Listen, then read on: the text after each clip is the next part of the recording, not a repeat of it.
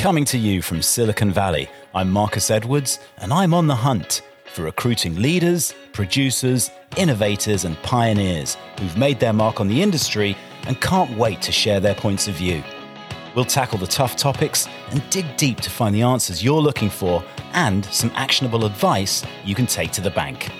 So stick around and stay tuned, and welcome to Recruiting Trailblazers. So I'm very excited to welcome my guest today to Recruiting Trailblazers. Robin Thornton is the Director of TA at Seekout. She's got over 20 years of TA experience, and she was previously the Director of TA at Big Fish and has also managed recruiting teams at Nordstrom. She's based in Seattle and has a BA from the University of Washington. So welcome to the podcast, Robin Thornton. Thank you for having me. Yeah. Great to have you on here. We've been talking about doing this for a few weeks. You're based in Seattle, and I hear it's a balmy 70 degrees there today. Balmy, yes. It's quite comfortable. We can see the trees already changing. Oh, it's a beautiful place. Unlike Silicon Valley, where I'm sitting, where it's going to be 107 degrees today. All good fun. Anyway, let's get on with the podcast. It's great to have you on. You actually have an agency background before you got into in-house and ultimately leadership on the internal side of recruiting. What was the biggest challenge you faced when you were switching from an agency to internal positions? Yeah, it's a great question. I actually started in-house and decided to go into agency to see what the pain points were and make sure that my background was diverse. And when I went into agency and then back into in-house, I could definitely feel the challenges when you're in an agency capacity, not having as much access to your hiring leaders, and you have to get it right. You have to make sure that your candidates are spot on immediately. Otherwise, you're not going to be successful, and it's your bread and butter. Versus going back into in-house, where you do have a little bit more, it feels like a little bit more influence when you can work directly with your leaders and help them understand, from a value add where these candidates could fit if they're not at the current role, if there's aptitude and potential. Yeah, indeed. And it's funny because, what you're saying is it feels like when you're internal that you're all batting on the same team, as opposed to when you're working for an agency. Sometimes it does feel like your client is the enemy, because they're not always betting on you to win. And I think the challenge for agency recruiters today is to turn their clients into what would seem like an internal client and to have that level of partnership, because it's much harder to sort of make that level of partnership happen as an agency recruiter than it is when you're internal.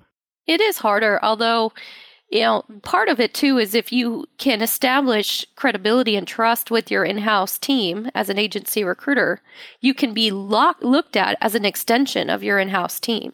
And it just comes down to how much you do your homework, how much you value the partnership between agency and in-house, as opposed to looking at adversarial differences. It can actually go to your benefit. And so any agency that I work with now, I look at them as an extension of the team, and it helps us, all of us, to win.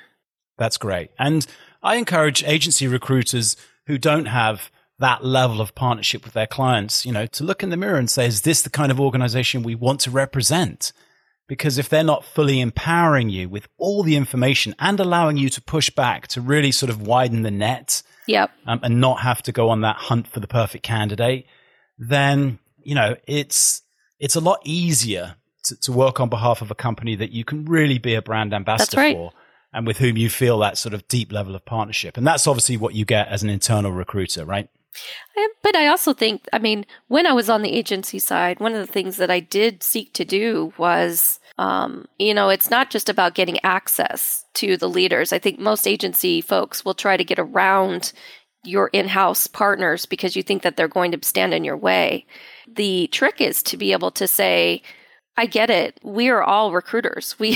Whether you're an agency recruiter or an in-house recruiter, and, building inroads with them as opposed to going around, it definitely is to your advantage as an agency recruiter. But it's just sometimes a lot harder to get that level of access because of the way that agency recruiters, well, I'm really talking about contingency agency recruiters here. Sure. The way they're viewed by internal teams, as a resource who might be able to come up with somebody who's suitable for the role, as opposed to, a partner who is committed to delivering upon, that requisition. Right. I think it's all just trial and error, right? I think ones on the agency side that do it well are committed to the culture of the teams that they're supporting and have that empowerment. I think that, it really depends on how strong they show up on either side in terms of building those bridges.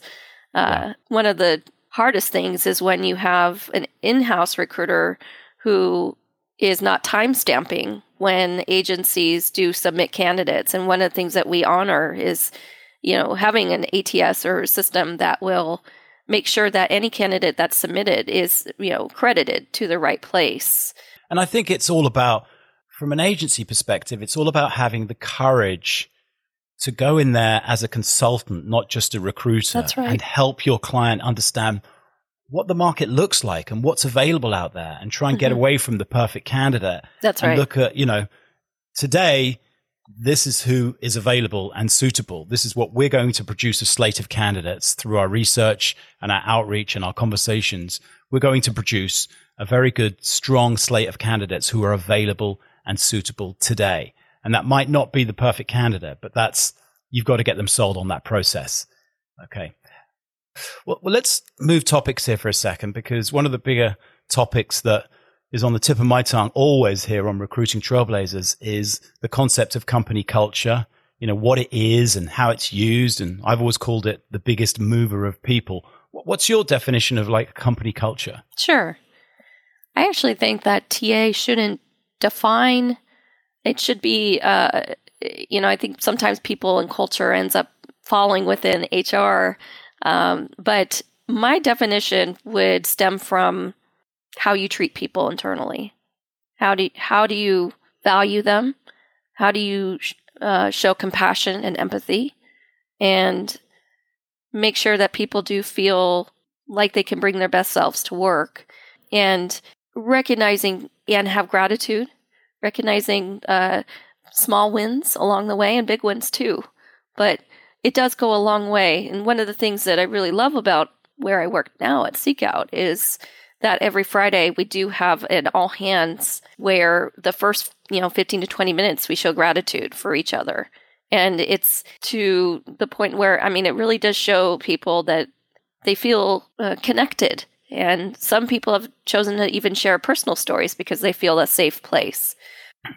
I've actually seen studies and the results of studies that show that appreciation is one of the biggest drivers of engagement and re-engagement. Yes. And when people feel fully appreciated, then that actually helps people resolve their position in the company and feel so much more empowered to do the work that they're there to do. I think appreciation can go a lot further than just compensation. Oh, absolutely. And it's the magic ingredient. I think it's the magic ingredient. It's the pixie dust that you need to sprinkle on your own corporate culture, is the way in which you appreciate people. Yes. And that doesn't need to be one size fits all either. That's right. I think everybody likes to be appreciated in different ways, right? That's right. Yep. And knowing your own team, knowing what recognition style they prefer. Some people don't want the big show. That's right. And some people are really into it. And so, really understanding each person's individual needs. Today, actually, you probably know this too, it's Global TA Day. And so we've been doing a lot of celebratory posts on social, and internally, we've recognized each individual on the TA team. And we, as a company, we actually have a lot of folks that come from TA backgrounds because of what we do. And so recognizing all of their contributions, it's pretty fun. Fantastic. Well, happy Global TA Day to you, Thank Robin. you. Of course I knew that it was Global TA Day. I woke up thinking about that. Of course. Yeah. So how would you define the culture of your organization, Seekout? Our CEO actually is someone that we all really look up to and respect, Anup Gupta, and he has created a company where we all are built based on empathy. and how we treat each other with respect and compassion. I would say it's unprecedented in my career to feel like every day that I can make mistakes. I can feel safe to bring up ideas, and there's no hold bar. I think that there's an opportunity for us to continue that trend as we add on more folks. But it's how we define ourselves, that we work in kindness. That's great, and that's my definition of culture as well, which is basically how you treat people and how people feel they are treated. Right. I think that's the most important part of any corporate culture. I've also come up with these 4 cornerstones that I think every good culture has, which is inspire. The acronym is IDEA. Mm-hmm. I call it the big idea: inspire, develop, empower, and appreciate. And if you feel those 4 things, you're inspired and developed and empowered and appreciated on a daily or weekly basis, then you're probably not looking to leave that organization. It sounds like a great place to work. Absolutely. No, you're right. If you get it right, if you can, no one's perfect, but if you can work every day to be, in my opinion, better than the person that you were the day before in terms of doing those things, hopefully, retention isn't as much of an issue. Yeah. Yeah. How much harder do you think it is to build a culture remotely in the world that we live in today, as opposed to the world of a few years ago where, most of the time we were going to the office? Is it much harder to sort of infuse, something tangible from a cultural perspective? Actually, I don't think so. I think that if you can, as you are recruiting, find folks that embody those principles, embody those values, to me, it's no different than if you were working in an office. I mean, it's one of the silver linings of the pandemic that we were able to, pleasantly all be surprised about and gratified and excited about, that we can be more fluid in the way we can work in any location, really. But I think that a company that does it right embraces the fact that anyone, regardless of where they are, is part of the same team. And I think sometimes, the challenges can be that silos occur if you don't work at it. And it is a constant working, every day. It's to make sure everyone feels included. And the way, the culture of your organization is one thing, but the way you communicate that culture to the people that you're hiring is another thing entirely, isn't it? That's true. How do you go about communicating? Because when you're not bringing people into the office, it's a lot harder to sort of get them to feel and smell and touch the environment and really feel like they could be a part of something. How do you sort of tackle that problem through the remote recruiting process? Sure. Well, I think it starts with recognizing everyone as human. And when you're talking to a candidate and, building good recruiters around you, of course, who also have the same mindset that we're recruiting good humans, it's really about when you're talking with a candidate, really understanding what's important to them, what makes them happy, what makes them, and even happy is kind of a hard thing to use as a measuring.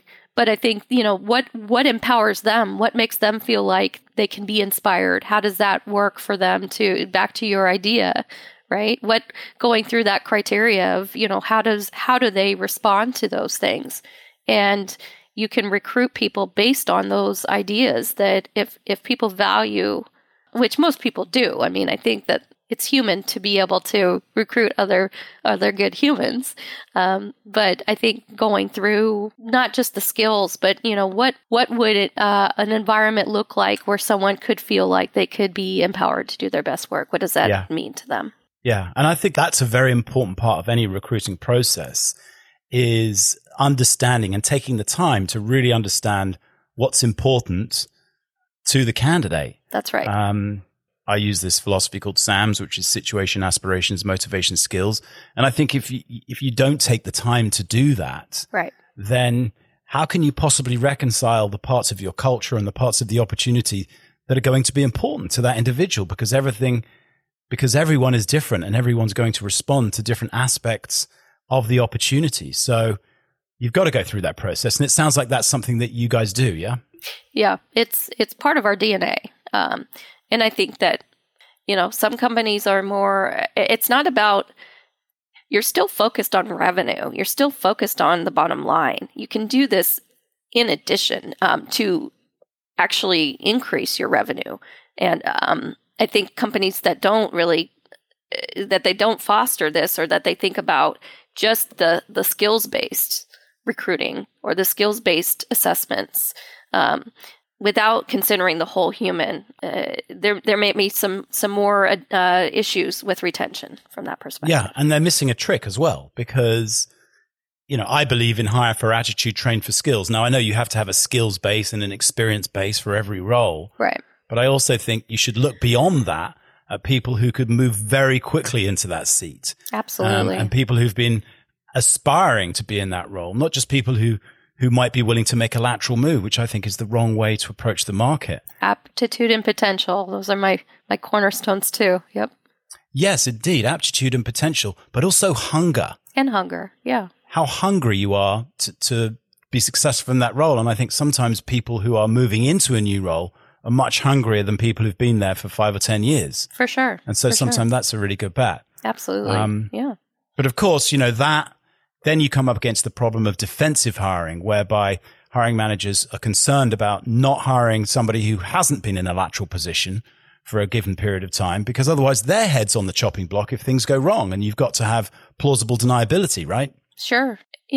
As a hiring manager myself, clearly, there's times when I haven't made the best hiring decisions, and there's times when I have. And it's, as you continue to get experience, and take your lumps in a way, the idea is that in order to help managers recognize when people are diamonds in the rough, as opposed to, the laterals. Maybe there's an opportunity from an organizational design to take on someone who may have the skill set, but how long are they going to be in role before they're ready for the next thing? And it's a constant struggle. Yeah. It is. And back to candidate experience for a second. Sure.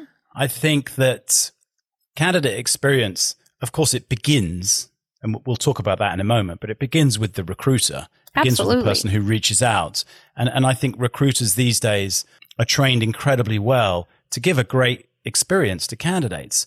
But sometimes the problem arises when that person gets thrown into the lion's den and starts actually interviewing with the hiring managers and the team and the panel, because they're on a completely different page quite often to the recruiters. The recruiters have very much a growth mindset around, who might be able to fill this role. Mm-hmm. Whereas, the interviewing panel might have much more definitive, borders within which they're going to interview that individual. And also they might not be as focused, back to our original point, on candidate experience, which is critical if you're going to give yourself a chance to close somebody who might have 2 or 3 other offers on the table. Right. Candidate experience is everything. It's king. And I think the way to make sure that doesn't happen when you're on different pages is to have a pre-brief meeting and talk about what are the goals of this individual loop. How are we looking at this particular candidate as against the requirements of the job? And make sure that you have your hiring manager assigning core competencies so that there's not a lot of repetition and questions. It's not just to your point. We do we're the ambassadors. We're on the front lines bringing candidates to the table and slates to the table, and they're all gold. And so whether they get the job or not, we can talk about that too. How to make sure to keep that and preserve that experience. But, having a pre-meeting is crucial in order to get everyone on the same page. And I also think the mindset has, for the most part, has shifted, but in some places it hasn't. And the old mindset of recruiting was everybody who comes in here to be interviewed is clearly somebody who desperately wants to work for us. And so we don't have to work very hard being a brand ambassador, because our job is to find out if they're good enough, and our job is, to find their faults. Mm-hmm. And I think quite often hiring managers and teams and interview panels are looking to find, the reasons why somebody wouldn't be suitable, more than they're looking for the reasons why that person would be suitable. Yeah. But also to add a big layer in that whole experience to assume that if this is the right person for the job, we've got to do everything we can to expose what a wonderful place this is to work and what great people we are to work alongside. It's a two-way street. And that doesn't come with the mindset of everybody wants to work here. That's It right. comes with the mindset of everybody we have an opportunity of talking to might want to come and work here Right. if we do a good enough job in showing them, our wonderful culture. And it doesn't matter whether you're in a candidate-driven market or a company-driven market. It's still the candidate's experience and what they're going to experience through that process. And when you don't have a brand recognition, whether it's a consumer brand or you're an up-and-coming startup, I think a common misconception is when you do have a big consumer brand that you don't have to work as hard. And that's not true. It doesn't matter what your brand is. It's important to understand how to promote that brand, but back to that experience, making sure that the candidate does feel whole after every conversation is the key to be able to. Yeah, and I think what you're saying is that a big brand has a much easier time in the initial outreach and attraction of potential candidates. Sure. But then they face exactly the same problems with discerning candidates. That's right. About whether or not they're the right place to work. But then I think there are companies that sort of operate outside of that sphere as well. The sort of FANG companies where everybody would want to work. Right. And I'm not sure what kind of a candidate experience they give. Hopefully it's a good one. Right. But their reputation is so stellar already in terms of the opportunity they offer and the compensation that people would, trip over themselves to work there, right? I think that, having worked in various bigger box brands, the way that you can influence your hiring leaders regardless still to treat people with that utmost respect and dignity, even if there's, some desire on the candidate because of, attracting, to your point. I mean, yes, there's definitely, you can get a higher volume of people interested, but you're still faced with the same challenges of how do you close that candidate and make sure that they're that they're going in through it through the right reasons, not just to work because of the brand, but to really understand what the dynamics are behind the scenes to be able to be successful. Yeah. So from a tactical standpoint, what do you do at Seekout to enhance the candidate experience? What do you and your team do during the entire recruiting process to really enhance the candidate experience? Do you have any specifics on that? Yeah. I kind of look at it as a white glove. We do the pre-assessment meetings. We make sure everyone's on the same page. We make sure that our hiring leaders have a really clear understanding and anyone who's part of an interview loop has an understanding of what the role is, what the drivers are, what makes someone successful in role, and then designing questions around that. We're definitely happy with our success, but I think there's always improvement. I think you don't ever want to be stagnant in your process. It's every candidate, whether, back to whether they get the job or not, you still want to make sure that you stay contacted with that candidate. So it's a philosophy that I have that if a candidate does come in virtually or loop, that you get a personal touch. And that means your recruiter is your agent in a way. They're representatives of the company as well, of course, but that they are guiding that person through the process. And if it's not the right fit, making sure that you still have that personal connection so that you reach out personally and say, it's not about the person, it's about the role. And you never know, that person could be a good fit for another position down the road, but still carrying through that same white glove, high touch, gold star experience. That's nice. That's like having sort of an internal advocate for you whilst you're going through the recruiting process. And someone who positions themselves as a trusted sort of ally within the organization. Yes. And to help guide that candidate through the process. That must feel nice for candidates. I think that's a really good touch. Yeah. You also just touched on another subject that's dear to my heart, which is what I posted about last week on LinkedIn, the biggest missed opportunity for recruiters, which I define as the people you speak with about a role, but who don't end up getting the job. Right. Which can be 10 or 15 or even 20 times as many people as do get the job. That's right. What are your thoughts on that? It's incredibly important. It's actually, of course you want to, as a recruiter, close the candidate of choice, but it's how you choose also to make sure when you're giving feedback or that you're coaching candidates through that process.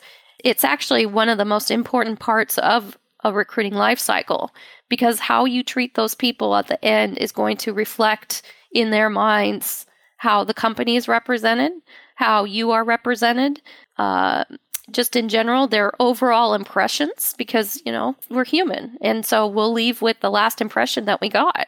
Right? Yeah. And so exactly. you can take a candidate through in a very positive way and also end on a positive way, giving that experience of high touch, not just even just sending an email, basically saying, thank you. We moved in a different direction. Love to keep in touch. I mean, that's too generic. If you're trying to attract a candidate personally in the beginning from a customized way, from a source, whatever sourcing strategy you have, keep that thread through it so that at the end of it, you still have a personal touch. Contact them directly, have a conversation with them, talk about, what their aspirations are. And, it's people don't want to, deliver bad news, but you can do feedback in a way that feels very authentic to them and still maintains that personal touch and keeps their, back to keeping candidates whole. Yeah, absolutely. And I think the moment when you have to tell a candidate that maybe they're not right for the role is the big missed opportunity, because Absolutely. I think the temptation is to do one of those things that you just mentioned, either send an email or just say, we went in another direction. Thanks a lot for your interest. Whereas what you can do is double down on what that person's actually looking for and go back through your understanding of their aspirations and their motivations. Yes. So that you really double down on the relationship. That's right. And put yourself in a position, where you're basically a trusted advisor within a brand that hasn't chosen necessarily to recruit them today, but you want to keep in touch with them for future, because anything could open up. I mean, if they qualify to go through the interview process, there's a lot of good about them and they are going to get a job somewhere else. That's right. But also, if you keep them as an ally in your network and you give them that extra sort of candidate experience at the end of the process, yes, then you may be able to get some great introductions, some referrals. That's right. Some market information that you wouldn't otherwise have access to. So I think looking at every person who comes through the process as a potential add to your network of like real connections, yes, is absolutely critical. Otherwise, all of that work you did as a recruiter is wasted if you just let that person go at the end and said sorry. Well said. Well said. Yeah. We are dealing with people.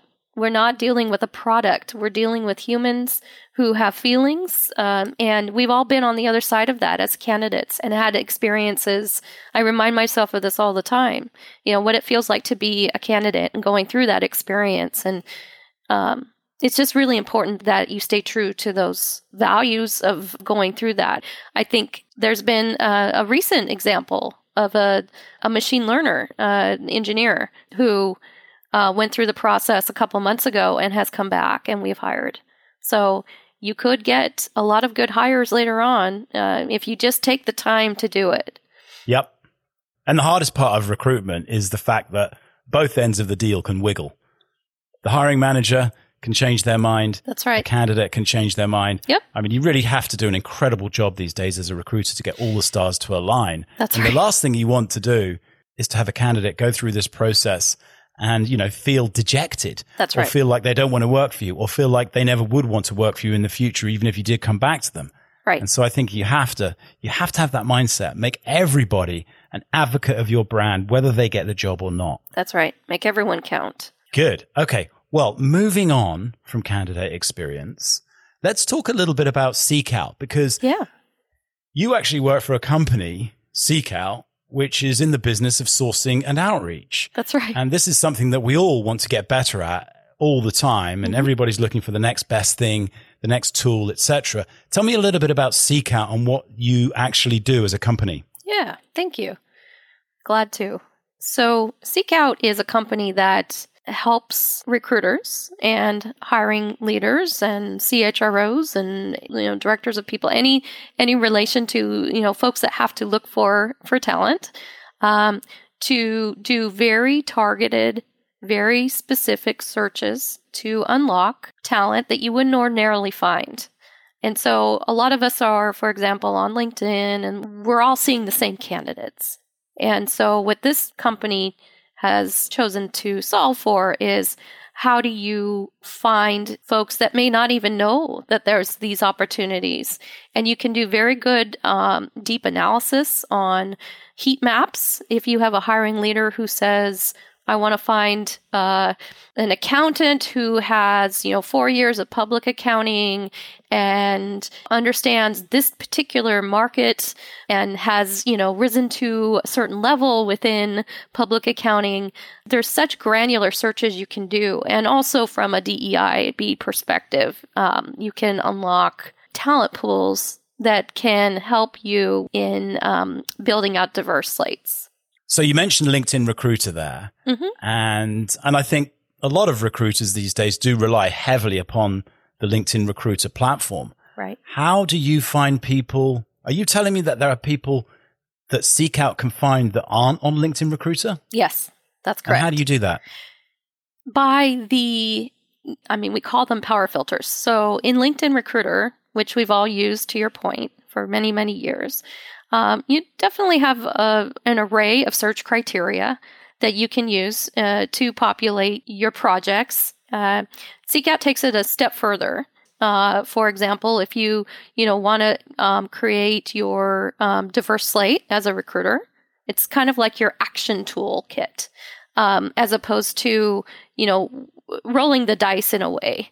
And so you can be very targeted in terms of like, I want to find someone of an underrepresented group who has just as much a skill set as the folks that you would normally see. And what is great about it is that you can reach out to those folks and you have their permission to use their contact information to reach out, and it's wonderful. I mean, we found a lot of hires through them.